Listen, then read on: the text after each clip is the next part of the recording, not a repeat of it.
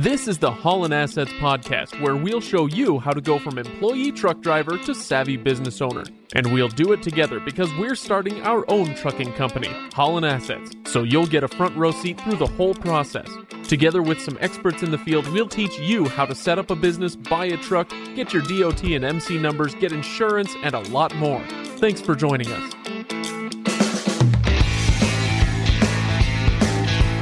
Welcome, everybody, to the Haulin' Assets podcast. I am Craig. Welcome back, Chris. Good to be here. In studio. In studio again. This is like 3 or 4 weeks in a row, partly because the last little bit we've been recording like multiple episodes at once, right? That's the trick. We're really peeling back the curtain for people here. We are. Yeah. No. Get into the guts. We're live right now. We're live, coming straight into your cab as we speak. No, okay, today is episode 14. What is IRP, or apportioned registration? I don't know what I just said, but I'm hoping by the end of the episode I will. And if you don't, then you've got some issues that you need to work through. Okay, so we are going to get to that topic in just a moment, but I want to do what we normally do in these and talk about, first of all, what's going on with you on the road, and also talk about contest winners and that sort of thing. So maybe we start with the contest winners. Sounds what's going good. on there? Yeah, we had another contest winner this last week. It was Albert Brown.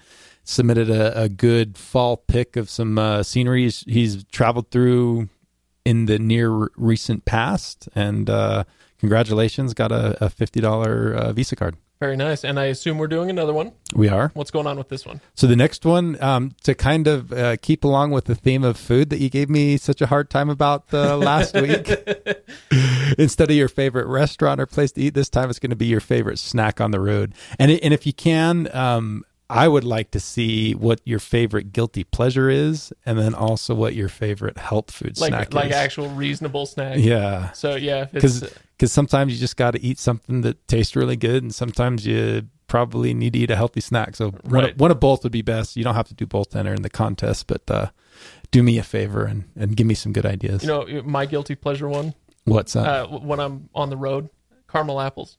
Caramel apples. Ooh. Yeah. Wow. Where do you get those on the road? No, just make them. You bring your own? And then take them. Cool. Yeah. M&Ms are kind of my peanut M&Ms. Yeah. Well, I don't like the plain ones. The plain ones are gross, but plain ones are fine. Peanut butter is good, but peanut is best. I'm with you there. There We go. Hey, okay. we agree on something. That doesn't happen very often. Okay. Well, take it where we can find it. So in order to get entered for this, you're saying favorite snack, submit your favorite snack. They can do that on the Facebook page. Just check out Haulin' Assets. Any other ways to enter, or is that where we want them going? Just going, to the Haulin' Assets Facebook page. Okay, very good. And if you throw your name into that hat and we draw it out, you'll get that $50 Visa gift card. Not a bad little prize for just snapping a photo and sharing it on the page. And this time you don't even have to snap a photo. You just have to type a few words. Oh, there you go. Spelling. Yeah, spelling's important. Is it? Yeah. Is that a disqualifier? I don't know. I'll have to think about that. M&M? No, it can't be a disqualifier because I'm such a horrible speller. That's a good point. I sympathize with those who can't spell. So, Chris, what's been happening on the road? A lot's been happening. It's been a good little month. But you know what the most frustrating thing for me on the road is? I mean, being on the road. I mean, you're away from home a lot more than you used to be, I assume. I am, and that's hard, but that's kind of, going into this, that's kind of part of the territory, is you're going to be away from home.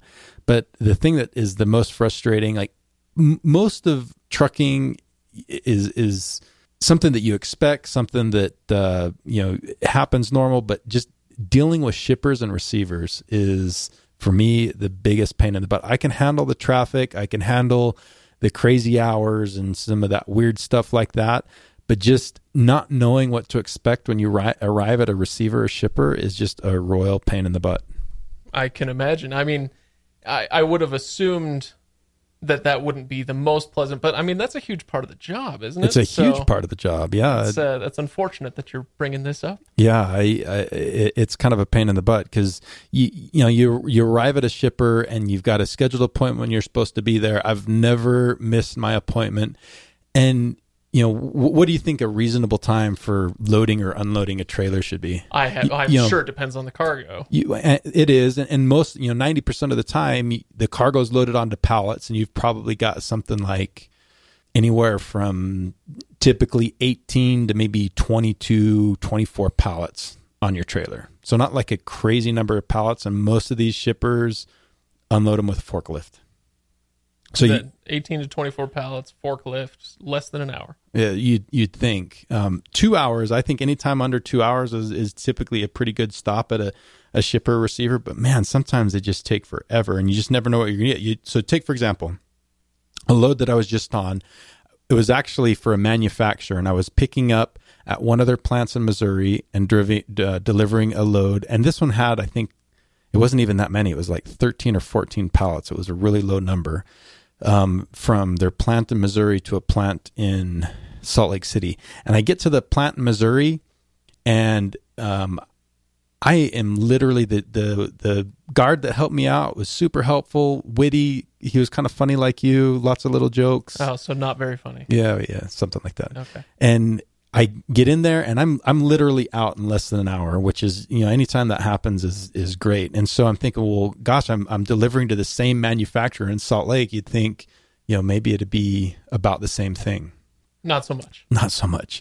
I get to the place in Salt Lake, and the security guard there is like this young kid that was like, had no idea what was going on. A royal pain in the butt. Couldn't get a straight answer out of him. Tells me to go to he was kind of, I guess, more on the shipping side of things, and I was obviously delivering. So he's like, you got to go to the other side of the building to the receiver, just park out there and wait, and somebody will come tell you what to do. So I go, I park out there. I've been there for an hour by this time.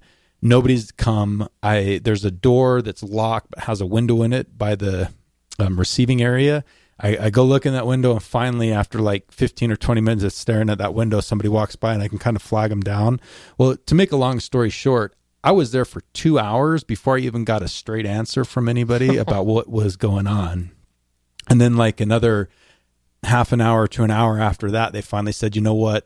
At this point, it's like 3:30, 4 o'clock in the afternoon. I've been there for probably pretty close to 3 hours. Just baking in the sun. Just baking in the sun, yep. And he finally said, you know what, come back at 7:30, we'll unload you then. Man. So at what point do you say, look, I know I'm not unionized, but give me the freaking keys. I'll drive the forklift myself. There's been a lot of times I would have loved to. I'd totally unload the trailer myself if I could just get the stuff off. And I bet you most guys are that way. But I mean, it's kind of frustrating because you go to a place, you expect to be in and out, reasonable 2 hours, not out of the question to have it take 4 hours by the time everything's said and done. And so you're typically, booking your loads, your next follow-on load with that in mind, that, you're going to get unloaded and you can go get your next load. Well, luckily this time I was coming to Salt Lake and taking a few days off, so I didn't have another load to go to.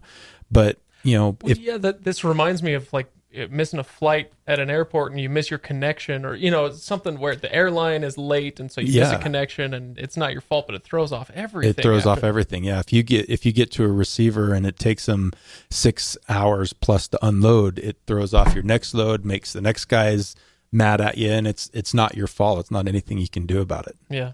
So, but you're expected to be there on time every time. Well, sure. I mean, You're a professional, Chris. I'm a professional driver. I guess they don't get the distinction of professional forklift operator.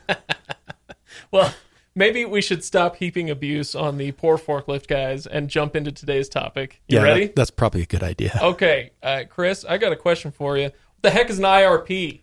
That's a good question. We actually have some guests in the studio today to help us out with that. Perfect. Yeah. Oh, that's who's on my couch.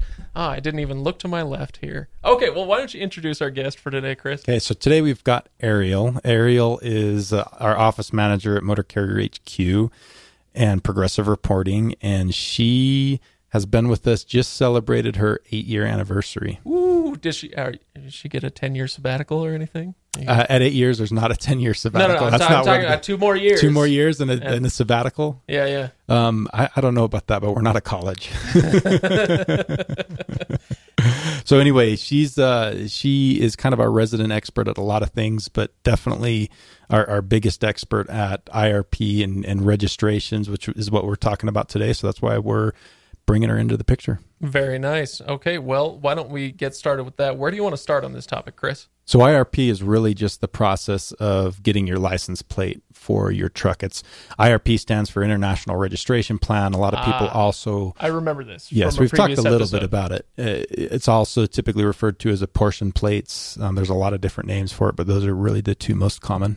And so now I just went through this process for my personal vehicle. And is the process similar at all? Are there huge differences? Am I going to be able to navigate through it just based on that personal experience? Well, knowing you know you're not going to be able to navigate through it. Man. And the similarity between the two is you end up with a license plate that you bolt onto your vehicle. That's about where the similarities end. It's okay. It's actually quite a bit more complicated and more involved for commercial vehicles. With commercial vehicles, you're actually paying registration fees in every state. So is this a process that you should only have to go through once if you're doing this apportion plate that's good in whatever state you're operating in? You have to do it once to kind of get the account set up and everything really going, and then every year, similar to what you have to do with your personal car, you have to reapply and renew the registration. And the renewal process isn't as complicated as getting started, but it's the renewal process for a commercial vehicle is definitely more complicated than it is for your car. Right. So everything's just more complicated. And this is something, I feel like we've dipped our toes a little bit into what's happening as you're out on the road for the first little while. But this sounds like something that's going to have to happen kind of in the pre-rolling days, right? Yeah, you've got to get out there. Yep, you've got to get your truck registered. And there's some things you can do, like you can get a temporary registration. That all has to happen before you get on the road. If you start driving down the road without any kind of registration on your truck, you're going to have issues the first time you go through a port. Well, for sure. Yeah. All right, so let's bring Ariel back into the fray here and start asking some questions about this whole process. So I know, like, when you go to register a car, Ariel, you typically have to go to your DMV office at your state, and obviously that's different for IRP. So where does somebody need to start out? Right. So you want to find out what department in your state handles IRP registrations. Most of the time, it's going to be your motor carrier division. And that's where you'll start. Okay, good. And we'll actually have on the website a link of where you can go to. Actually, it's actually on the IRP is an organization, a quasi-government organization that has a website. And so we'll provide a link to the website where you can go and you can actually search by your state, and they'll give that contact information for where they need to go to get that all set up. So the next question on my mind is, does everybody have to go through this apportion plate process? Are there any other options, or is this kind of what you have to do? Carriers who are crossing state lines and are running heavier than 26,000 pounds will definitely want to get apportion plates. Some states will allow you to apportion if you're running at 10,000 pounds or more. It's a good idea to apportion if you're running across state lines consistently. I assume that would be most truckers, right? Most of them are going across state lines. How many, intrastate truckers are there? Is that common, or is this most people who are going to be dealing with this issue?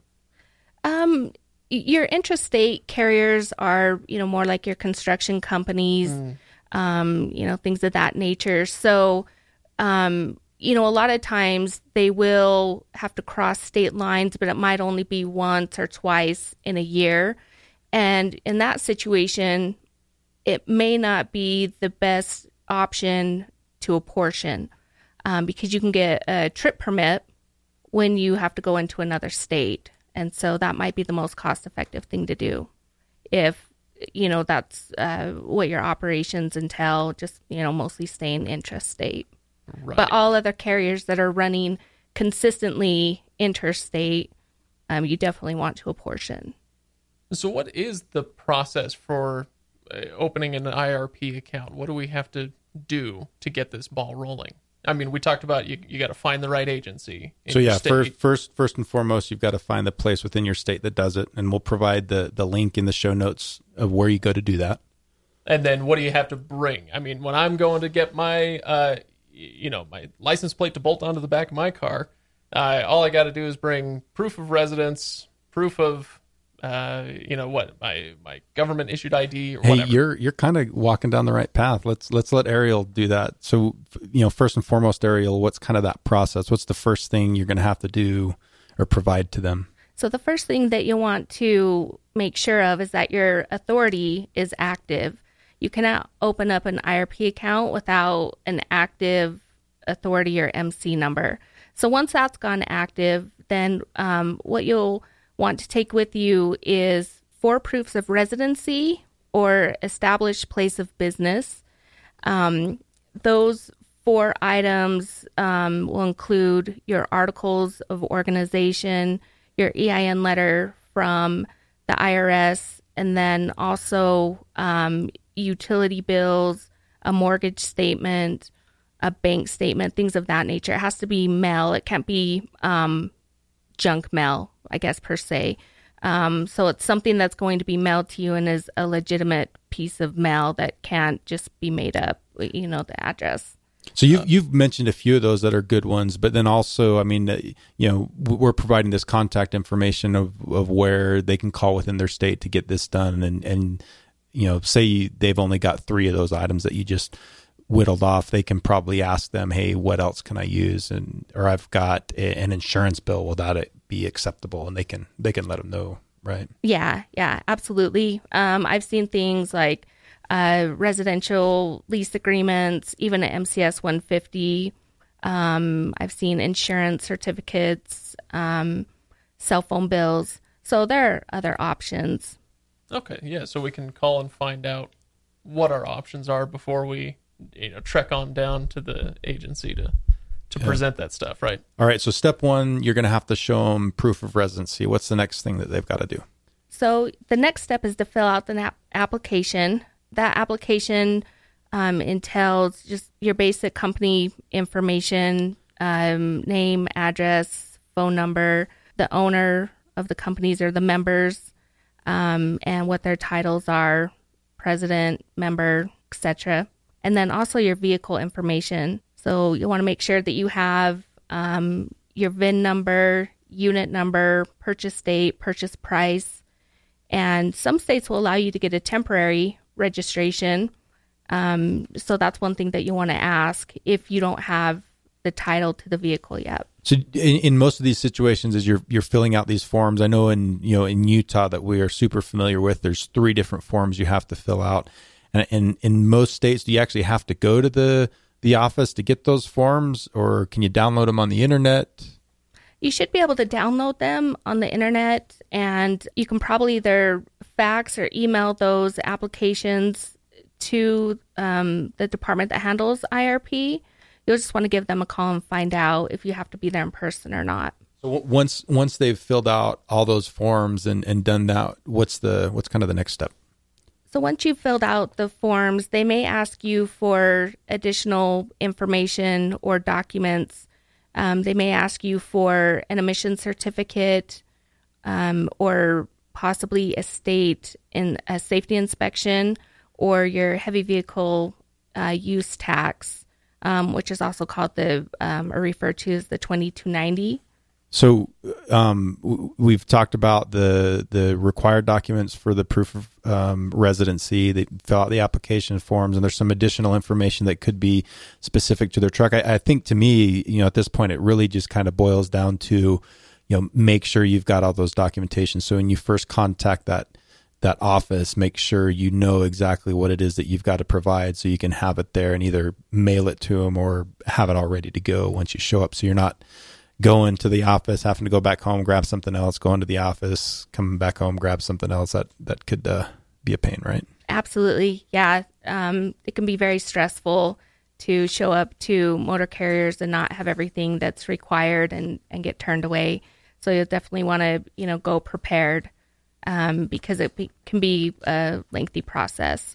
Also, the other thing that you're going to want to keep in mind is what weight you're going to register your vehicle at.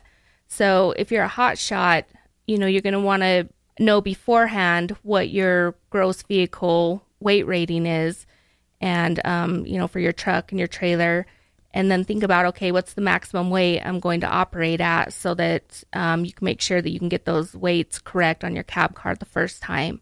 If you're a semi tractor trailer, most of the time you're going to be 80,000 pounds. That's pretty easy.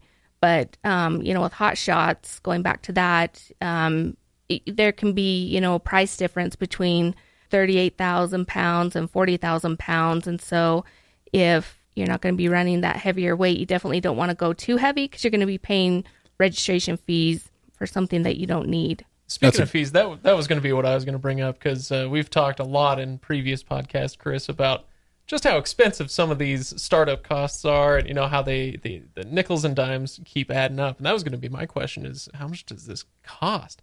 I mean, I just registered my little Mazda, and it cost me freaking $200 here in the state of Utah.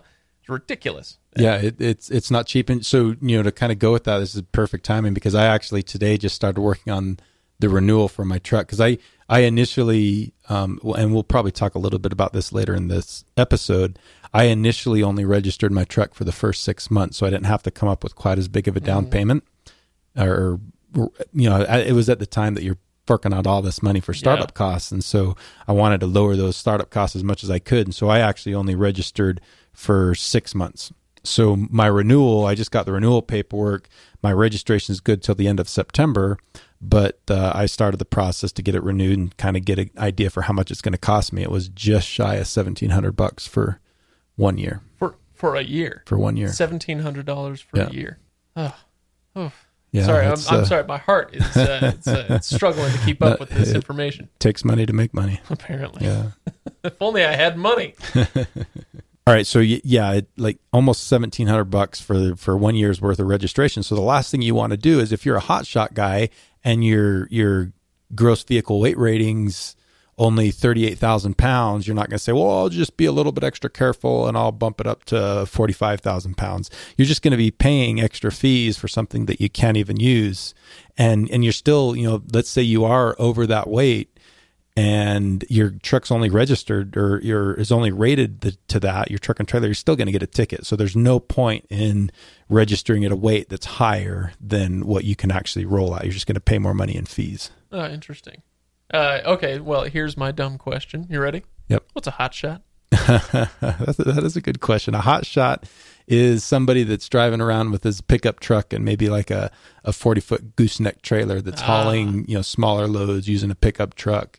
They're super common in the oil field. I think we get a ton out of Texas, right? A ton of hot shots run out of the Texas area, and you just haul in some of that smaller freight. Very nice. Okay. A lot of auto haulers. Okay, yeah, that makes sense. I've seen some of that rolling around. Even the education of Craig continues. Yeah, guys hauling RVs, fifth wheel trailers from the manufacturer to where they sell them, or for individuals, hauling all that kind of stuff around, all hot shots. Very nice. Yeah. So let's go back to Ariel's point with the weights. Was there something else that you want to say with that, Ariel? Yeah. So another thing worth mentioning is, if you will be running in excess of 80,000 pounds, most states will cap you out at 80,000 pounds on your cab card, and then they require you to obtain an overweight permit for the excess weight. But then there are some states that instead will require you to list the maximum weight on your cab card, but they may not make you get an overweight permit. So that's something to ask about when you're registering your truck. And I think that's probably more common in some of these western states, right? Like Utah, Wyoming. If I remember, Idaho will let you register. Correct, yeah. One of them's up to like 128,000 pounds, right? Yeah, Idaho's 129,000. Yeah, that's a lot of weight. Well, I mean, I feel like I could actually ride in that truck. You might be able to. You're not that big. All right, so I kind of already spilled the beans a little bit and jumped ahead talking about how I saved myself only paying 6 months worth of registration fees up front. And that's a really good way to limit those costs. So, for example, if you're going to start running in January, a lot of states will let you say, hey, I just want my renewal period where my registration is going to renew every year to renew in at the end of June. That way you're only paying for 6 months worth of registration right up front, so you can limit your startup costs. And then by the time that renewal comes along, you will have been running for several months, and hopefully have a little bit of money saved up for the renewal, and you can pay for the full year's worth of fees at that point. Right, that makes sense to me. that's something that you'll want to look into beforehand, because not all states will allow you to choose your renewal period. So here in Utah, where we live, Utah will allow you to choose your renewal period, and but not all states will allow you to do that, though. So, just find that out beforehand so that you know kind of what the costs are going to be and what to expect before you walk in there. Okay, good point. Another thing I kind of want to mention here real quick. So we've talked a lot about IRP, but kind of going along with IRP is IFTA. Do you remember what that stands for, Craig? International Federation of Truck. You got the first one right. International Fuel Tax Agreement. No. Okay. So I was going Star Trek. They kind of go hand in hand, don't they, Ariel? They do. Yeah, they're two totally different things, but they go hand in hand. So some states will allow you to set up your IFTA account at the same time you're setting up your IRP account. So that's another thing to look into. Just ask them. And if you're lucky enough to live in one of those states that IFTA and IRP fall under the same department, that's great. So usually all it takes is just checking a box on the application, and they'll get your IFTA license and your decals, and you can walk out of there and be done with it. But most states, I think, now have moved IFTA over to their taxation department. So once you get your IRP set up, ask the person that's helping you, okay, who helps me with IFTA and where do I go? And they should be able to point you in the right direction. Okay, good. Well, I that's kind of all I can think of right now. Do you have any kind of final parting thoughts, Ariel, that you want to give? I do. So one thing that you might want to look into is if your state offers a permanent trailer plate. I think most states have them. A lot of times, though, they will charge you property tax every year, so it's not really worth it. But there are a few states out there that we know of, like Maine, Idaho, and Oklahoma. There may be some others. Those are just the ones I can think of off the top of my head. But they offer a permanent plate. You don't have to be based out of that state. It's a one-time fee. And I was really hoping that was going to rhyme too. Sorry, I threw you off. Keep going. All right. So, but yeah, look into it, because if you can get one of those permanent plates, it will save you money in the long term, and people really, they really like it. So you buy that trailer and you get it registered with that plate year one, and you still own that trailer 10 years down the road. You're not having to re-register it every year. It's correct, just registered. Yep. It's just registered. Yeah. One and done. That's nice. Yeah. Do you have to renew that registration? No. No, it's done. Wow. Yeah. Okay. I think Maine, you can do like 5 years, but Idaho and Oklahoma, I'm pretty sure theirs are permanent. So Is it pricey? Idaho charges $106.75, so it's not too bad. Yeah, that's actually cheaper than what a lot of people pay annually for registration fees. Go Idaho. Yeah. That's on number one state in the union. I don't even live there. I love Idaho. I guess my last thoughts would be, make sure that you're keeping or be prepared to keep accurate distance records, keep track of your mileage, and make sure that when you report your IFTA that you're reporting your mileage accurately, because your renewal fees for your registration in the following years are going to be based off of your mileage. Chris, what about you? Any other final thoughts from you before we call this one good? No, I think Ariel probably about hit the nail on the head. Okay, well, very good. So if I understand correctly, and that's really the true test of all of you that come across the show, is can you educate me, an idiot, in the ways of the trucker? So let me see if I understand. There are some steps we're going to have to follow when we want to get these plates, to get our apportioned plates. If we're going that route, we need to have the right forms, and we talked about that already. You can find out with your state agency or whoever you're working with what those forms are going to be. We're talking about proof of residency, that sort of thing. There's going to be a lot of other forms you'll have to fill out, but that's kind of a big part of that.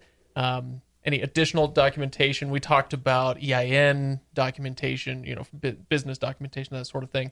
And then lastly, have the fee ready to pay. Yeah, you got to pay that fee. That's the not so fun part of every not of really every that any of it's step that in fun, this process. Yeah, you got to.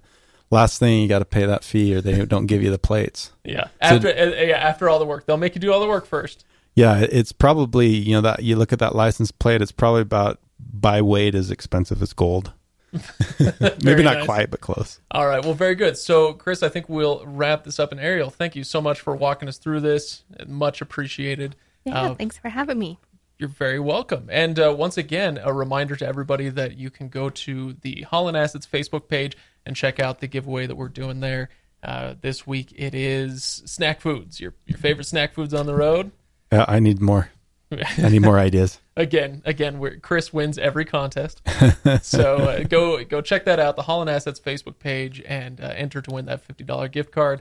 And well, let's see what else. Go to hollandassetsllc.com to check out the show notes. You can see full show notes there for this and past episodes if you need to brush up on any part of what we've talked about today or in the past. Chris, what's coming up next time? Next time, we are talking about some of the compliance things that need to happen before you hit the road. Ooh, compliance I can do. I used to work in a bank, so that's a word I am well familiar with. I don't know if that's a good thing or not. Well, is it good that the word compliance got me all excited? I'm not so sure. No. All right, well, I will see you then. Thanks for listening, everybody. See you next time. See you, Craig.